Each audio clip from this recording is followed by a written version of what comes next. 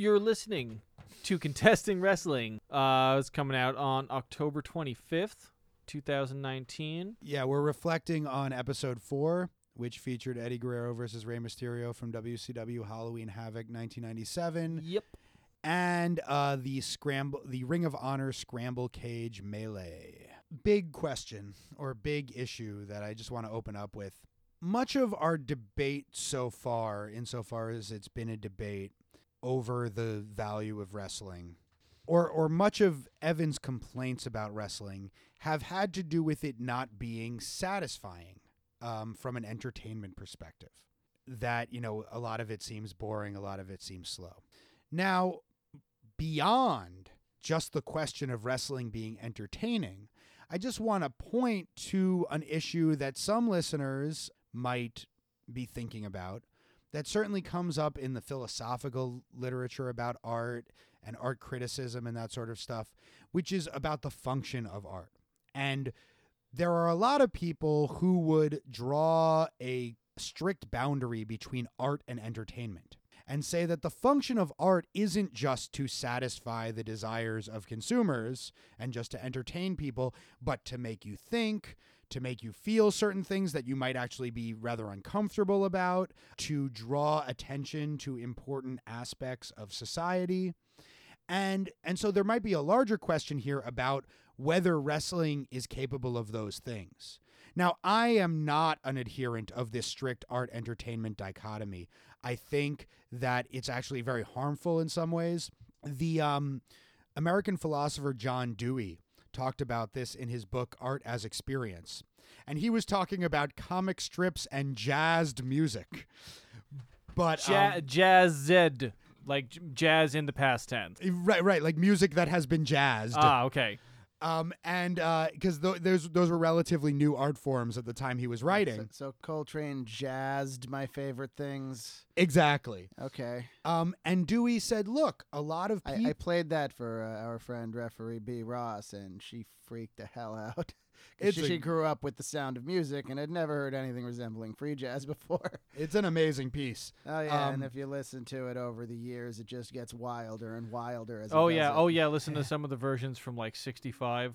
So Dewey says, look, a lot of people consume things that they don't think of as art. But that they really have a close connection with things that are art, if not being art themselves. And it's to the detriment of the people consuming this stuff that they don't demand more of it because they don't think of it as art. If you think of it as just entertainment, well, then it can kind of suck. It doesn't have to make you think and it doesn't have to make you feel. But if you think of it as art and you demand more of it, then, you can, all of this time that you're spending with this thing could be more productive and more beneficial. Now, that doesn't mean that you shouldn't spend time with things that, just simply entertain you and just simply make you feel good. But I think, if we jazz and comic strips have developed into way more sophisticated art forms than they were in their genesis.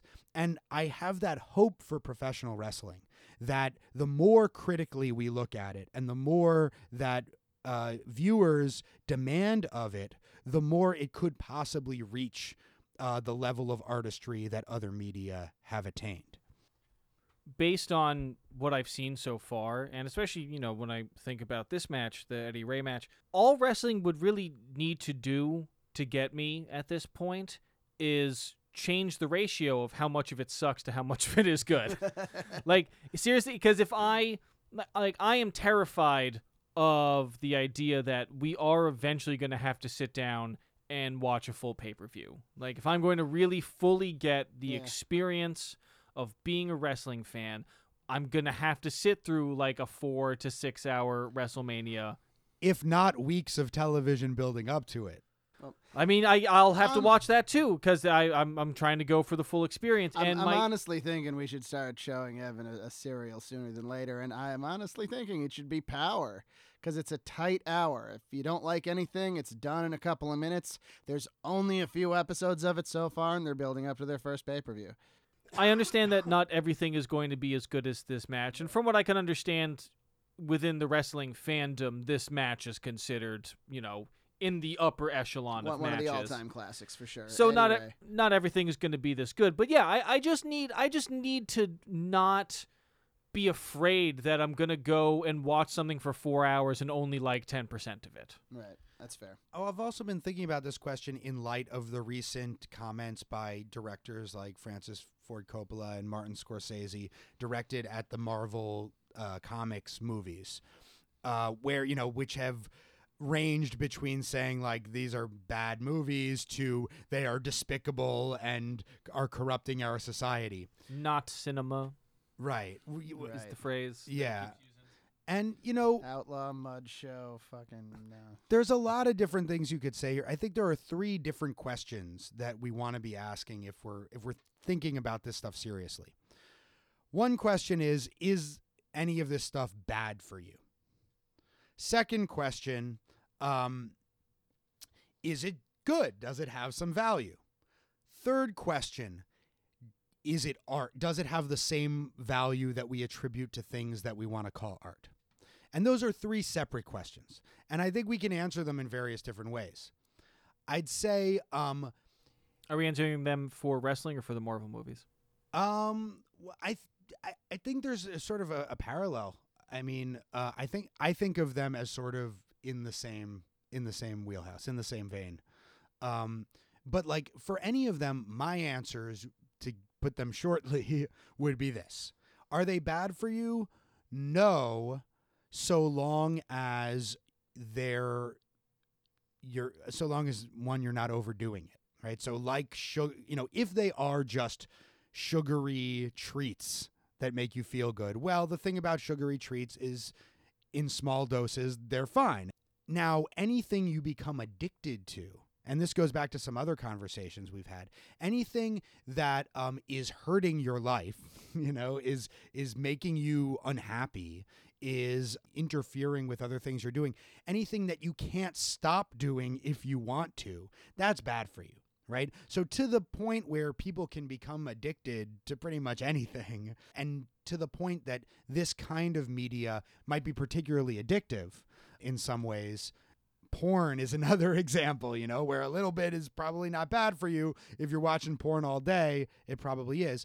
So in that question, it's like, no, by itself, a little bit, it's not bad for you. Maybe it could be bad for you if you consumed it in extreme quantities. Can I just add something to that real quick? So I might disagree with you a little bit on that, because in the sense that wrestling and the Marvel movies and porn, something that all of them have in common, I think, is that they can be damaging if you are uncritical of them. Because if you just it's not a problem that, I don't know, that like teenagers watch porn. The problem is that they watch it and don't have enough of a critical faculty or enough of an intellectual understanding of what sex is actually like, where they take the inherent, they take the unspoken politics of porn and they take that as reality, something like that. The Marvel movies, which I fucking love and have seen almost every single one of them in the theaters. But me too. But they are... I've seen a handful of them, and I really like the ones that I've seen. And they're great and well acted, and the 30 people who came together as a committee to write the scripts did a remarkable job and that sort of thing. But like some diminishing returns as they've been making more and more of them, though. But like if you are not cognizant of the fact that like they are extremely worshipful of the military-industrial complex and have like a very, very specific attitude towards, I guess what you could essentially call law enforcement or something like that. Like there is absolutely, I know this is a thing that unflawed. They're not unflawed, and they're also like there are politics in everything. I know this is a very divisive topic, especially in like nerdy communities, but I am definitely of the school of thought that there is no such thing as a piece of art or entertainment that does not have inherent politics. It might not be talking about electoral politics or anything like that, but there's something political, and I just think you need to be aware of it. Yeah, and beyond that, like also in terms of the quantity issue, I think part of the worry that guys like Coppola, the real worry that Coppola and Scorsese have beneath their vitriol, is that other cinema is going to kind of go out of business. There's so many fucking superhero movies that, and they're expensive. It's expensive to go see a movie or even to buy one on freaking Amazon or whatever, wherever you're watching your movies, that people are going to forget about the rest of cinema. And they're going to think this is the pinnacle of it or the only game in town. And that's problematic. Well, another thing about those guys, Scorsese and Coppola, when they came up in the movie industry, they had a specific mission in terms of making art out of movies in Hollywood that they saw as devoid of a lot of art at the time. And so it doesn't surprise me at all that they see the modern stuff that people like and say this isn't art, because they've made careers about saying that movies that they didn't make aren't art since the beginning. They've made some great movies, but I don't know. They can say, first of all, let me say, they can say what they want. They're respected filmmakers. They can have their opinions, and that's fine. But I just think that I think that the spirit of what they're saying is wrong and comes from a place of them just not understanding where the culture is right now, because the culture loves these movies whether or not they understand the problems with them. And when you're talking about the biggest budget films, that's all that matters, really. And also what they're complaining about is that nobody's making like relatively serious mid-budget dramas, I guess. And it's just like, hey, dude, that's all on TV now. Yeah, look like that's the thing. All of the things that they want from cinema are just happening in what we call TV that isn't really even TV. Or they're not starring old Italian guys. Yeah. And hey, I love old Italian guys. My grandpa was an old Italian guy. He lived to be 94. But they're just not starring old Italian guys anymore. Also, to your point, Doc, the biggest budget, biggest selling movies have always been kind of schlocky, right? Like, right. Oh, definitely. Just because the Marvel Comics logo is on it, it doesn't make it, it doesn't really separate it from like all the freaking cookie cutter action movies that dominated in the 90s. I'll even go one step further and say that Goodfellas is not really that far removed from superhero movies in terms of it being a power fantasy. I'm not. Maybe that's. Sure. Maybe that's in terms of the politics. Yeah, no, the politics of major, big budget Hollywood films have never been, nuanced and revolutionary. Certainly, and it also kind of goes into the whole. I'm going to try to tie it back into wrestling now. There's this whole idea of canon, of just like what we accept as the great culture and what we accept as great works of art that we should all agree are great works of art. And there's always an inherent classism there. Yeah. There's absolutely, it is totally rooted in a concept of white supremacy and like saying what art is quote unquote highbrow and sort of real art and what is not. And, wrestling, one of the biggest transformations I have had doing this podcast so far is there's a lot more to it than I ever gave it credit for. There really is. There is so much more here than I would have thought. And there's still, a lot of unbelievably dumb shit that sometimes I'm watching it and I'm like, I can't believe I have agreed to just keep making this podcast and subject myself to this all the time. But there is people are very quick to look down on wrestling. And this, these things have changed over the, Shakespeare was looked down on as the lowbrow, kind of schlocky entertainment in Shakespeare's time. And, now he's the paragon of the canon. So, yeah, and so these things change. I mean, someone might say, yeah, things have just kept getting worse. But no, I mean, to answer the other two questions, so does wrestling or Marvel movies, but let's bring it back to wrestling, does it have positive value? Well, that's what this podcast is about. We're trying to explain how it does, or at least Doc and I are.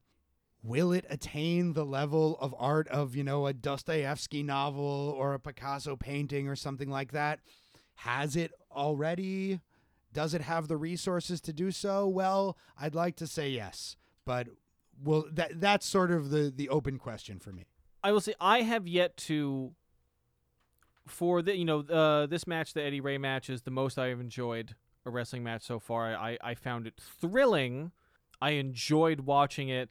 It is hard for me to imagine having a truly emotional reaction to wrestling. It is hard for me to imagine weeping at the beauty or power of a wrestling match. It is hard for me to imagine, like, if we're going to say that the point of art is to elicit various emotional states from somebody, but also I'm not going to say that wrestling is not art, especially because the artistry in the athleticism of a lot of these guys and the way that they communicate with each other and the way that they create a match is very obviously art, is very obviously something that at least could be described as art, but it is not craft, right? And so sometimes there's a distinction drawn between those things.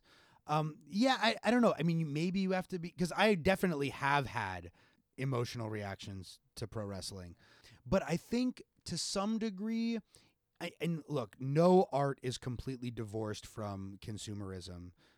No artist, especially in America. Yeah, and it might be impossible for it to even get any kind of distance now that it may have had in the past. But I think a certain kind of distance from at least the direct demands of making money and keeping your business afloat is necessary in order for things to attain a certain degree of artistry. The artist needs to be free to experiment. You're going to have a promoter who can make a year's worth of wrestling without having to worry about everybody buying each month's pay-per-view or something like that in order for us to possibly get that kind of sophistication. And like the avant-garde is out there. Like we watch in this week's premium episode, we watch Bryce Remsburg refereeing a match between two invisible guys, and the whole crowd is down with it. I don't know if a crowd of 20,000 or a television crowd of 1 million people or more would be down with it, but it worked in front of the small crowd, so maybe you can add that to the lexicon of the art, and it can develop into something that could eventually be palatable for the masses. Add it a little bit, taking away a little bit, just developing it. So there are those spaces in wrestling for an art to develop. I mean, the WWE has stopped even being like McDonald's and has started just being one continuous commercial for McDonald's, which is not good. I feel like it's more like Arby's. Well, they certainly have the meats. And I don't think it has to be on a mass level. I mean, most of the stuff that's considered serious art these days is actually for a relatively small audience. But yeah, I think the right people need to be involved in it, who have that kind of vision. And I think that's happening. Like, I think the people who are involved in making wrestling and who are consuming wrestling, the profile is changing to the point where there's people who are going to have more of a critical eye, are more demanding, want it to evolve in various ways. It happened in Mexico, like WWE is not going away, just how like CMLL is not going away. But CMLL will still put on very traditional lucha libre all the time in Mexico City. But in the 90s, AAA came along and said, no, we're doing something different. We're going to give you American-style sports entertainment, which had never been over in Mexico. But they did it with Mexican wrestlers and luchadors, and it was huge. It made a huge impact on the scene and the art in Mexico of lucha libre. CMLL is still chugging along. They still own most of the buildings that they run in, which helps. That way, if business is down, it's not like they're paying rent. But my point is, this can happen in wrestling. I think you're right that it is happening in America now. One thing that wrestling actually has the advantage of over movies to some degree is wrestling fans don't always expect the good guy to win. Yeah. You can leave them upset. That's kind of part of it. When Brock Lesnar defeated The Undertaker at WrestleMania and ended The Undertaker's undefeated streak, it was genuinely shocking. And there was a hushed silence. People are still upset about that. And they did it. They went for it. They did not satisfy any desires that night. And that's a cool kind of artistic move to make. And Brock Lesnar is still reaping the rewards. Not just, I can say I beat The Undertaker. There are a lot of reasons why he's seen as a dangerous man. And one of the big ones is that he ended the WrestleMania streak of The Undertaker. If he can beat The Undertaker at WrestleMania, he can beat you. He beat Kofi Kingston in 5 seconds just recently. He'll make you cry. He'll break your heart. To quote his manager, Brock Lesnar doesn't care about your children. The two pieces of superhero media that I would recommend to somebody who only loves quote unquote cinema or art films or something like that are Logan and the show Legion on FX. Both of it, Legion, by far and away the most, I guess, artistically successful piece of superhero media. But Logan, to a lesser degree, but Logan is still like kind of more of a real movie than a lot of the other superhero movies. I think that I like is Joker. I have not seen it yet, so I'll have to seen save it my yet takes either. for that. I haven't seen a movie get such a wide variety of reactions. Not just polarizing, I love it, I hate it, but a wide variety of reactions. I didn't expect to like it at all, and I did. My point is that Logan and Legion are two things that, Start with L. without spoiling anything, yes, they start with that. Without spoiling anything, are allowed to kind of do whatever they want with the story. They're sort of allowed to do kind of whatever they want with the hero, and they end in ways that like are not as concerned with you feeling satisfied in the traditional way. I think that they both end in a way that is very satisfying, but not in a way that you would ever expect from superhero media. And it's kind of like what you were talking about before, in previous episodes about the audience can't really tell you directly what they want. Yes. And especially a sophisticated audience. The more sophisticated you are, the more you have to work to figure out what really will appeal to that kind of audience. Whereas if you're a dumb audience, you just start screaming that you want, let's say, tables, because that happens all the time. We want tables. Yeah, great. Can I get ask? some? Can I ask, what is a match that you have been moved by? Like, Well, for instance, I mean that Brock Lesnar Undertaker match. There have been Daniel Bryan matches where I wanted him to win so much, and when he finally won, that was, or even, I hate to say it, when Chris Benoit won the title at WrestleMania 20. I mean, it had been, think about that thing with Eddie Guerrero, right? Where how his position in WCW, around the time of the match with Rey Mysterio, where, they didn't showcase him at all. They had him get squashed by idiots like Steve McMichael and that kind of thing. So imagine being a fan of someone like that, and they've never gotten their due. Then they get to the WWE and they start showcasing them a little bit more, but still they're being used to put over other guys the whole time. And then finally, that guy gets to the main event of WrestleMania against the two most overexposed guys in the company, Triple H and Shawn Michaels. And you're like, you know what? They're still not going to let them win. Because they've put them almost to that point a couple of times and they've taken away from them, and then they finally fucking win. And it was Benoit and Eddie Guerrero embracing with the two titles at the end of the match, and it was just beautiful. And a few years later, the both of them were dead. That's a whole other thing, yeah. And we should cover that Benoit triple threat in detail eventually, because that's one of my favorite matches of all time. And one of the most emotional moments in the history of wrestling. And Benoit's come up too much where we're going to have to finally just have our episode about. That's what makes that tragedy so fucking sad. We loved Benoit. Man. He was deeply. We considered him the best wrestler in the world, and and we had already lost Eddie by then. We lost Eddie, and it was tragic. It was really tragic. If it weren't for guys like Daniel Bryan and CM Punk at the time, who were not only really great wrestlers who we loved, but guys who were like relatively clean living, I probably would have stopped watching wrestling after the Benoit thing. But I was already invested in those guys. Alrighty, well, this minisode. We got more stuff. We got all sorts of stuff. We haven't really reflected on any of the Scramble Cage Melee stuff. Oh my God! We thought that was great when we first saw it because we'd never seen anything like it. Looking back on it, it's absolute garbage. I want to mention that Jack Evans was signed to AEW. He is now on TNT every week. Really good. They Kevin Smith and Jason Mewes were on to promote Clerks 3, and Jack Evans and Jason Mewes met face to face, and I was like I was seeing double. It was like I was seeing double. Yeah, they're the same guy, based. You know, they look if alike. instead of doing a lot of drugs, he worked out, that would be the difference between Jason Mewes well, and Jack Evans. not instead. I don't think. He worked out and did drugs. Yeah.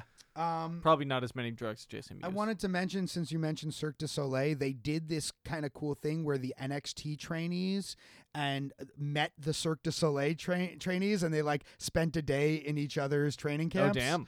Yeah. That was kind of cool. What was that? I'd never seen that. Oh no! All right, I gotta send that to both of you guys. Yeah, I would. That sounds yeah, very I interesting. checked it out. I get, that would make sense. I bet if you did that aerial training, that aerial, Yeah.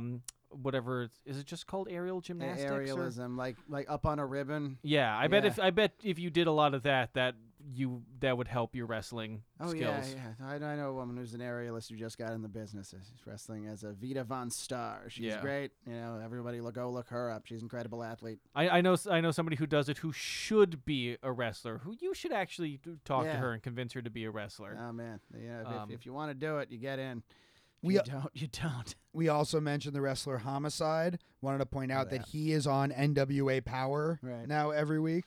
Oh, well, speaking about Um, giving the artists some power, like as you Evan were talking about, one of the things that I really like about that show is that the promos are clearly unscripted.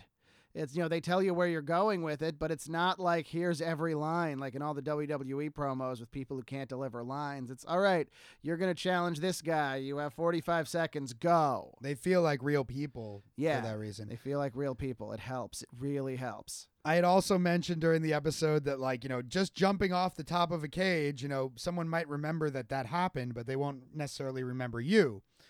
Mick Foley, in this Hell in a Cell match, which we should also watch eventually, he jumped off the cage and people remembered that it was Foley. And it was very important, the context of all of that.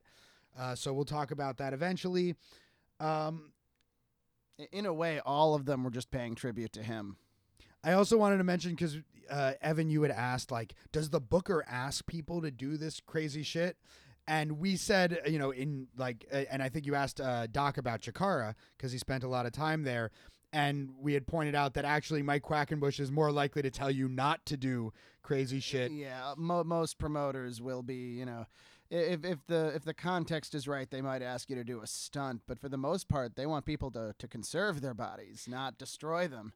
And I wanted to shout out Cajun Crawdad, who took that power bomb from PCO on the floor, and he probably shouldn't have done that. He probably shouldn't have done that. I love you, Crawdaddy. Take care of yourself, dude. Really, take care of yourself. We want you to have a long and fruitful career, and you don't need to be doing stuff like that, man. I guess that's pretty much it.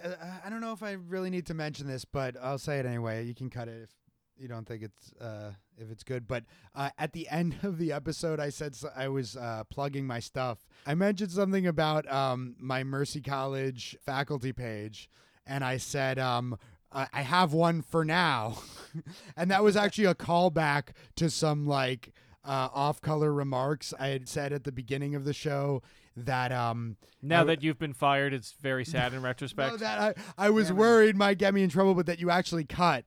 So the joke at the end didn't really make sense. I just want Mercy shit. College to know that I didn't mean that I'm planning to leave or anything like that. I am happy there. And I do have a faculty page and will continue to have a faculty page at Mercy College for at least the next few years and hopefully for a long time after that. I didn't even realize that That's right. happened. I'm sorry. That's all right. You can't catch everything. It'll be, I really should be saving all of the stuff that I cut, and so we can one day just release an 8-hour supercut of us stuttering, making weird noises, and the horrible off-color jokes that are very off-brand for us. They're not that off-brand. No, not if you know us personally, but if you only know us in podcast form, It was a lot worse years ago. Well, I don't Yeah. know. The premium episode coming up. I can, but it's still. Well, we'll yeah, see how much of that We'll ends see. up being in We'll see there. how much stays That's in. the thing. That's the wonderful thing about editing is that I can present a lie about. Also, you tell us. Are we turning you off by talking about, etc.? Look, Are the we- only subject that is non-negotiable is wrestling. Everything else, if Yeah. you really don't want us to say stuff about it, tell us. Tell us if we're not funny. That's my constant fear. That's why I left comedy. I was worried I wasn't funny, and that tension and stress just turned out to be too great for me. We need your approval. We're fragile people. Yeah, that's the whole reason. Like, we're podcasters. Obviously, we need attention, but don't want to go out in public. So I could just be playing video games right now, but I'm not. I want to produce something. Yeah. Then I can go play video games. Yeah, then you can check out our Twitch page, which Yeah. doesn't exist yet, but will soon.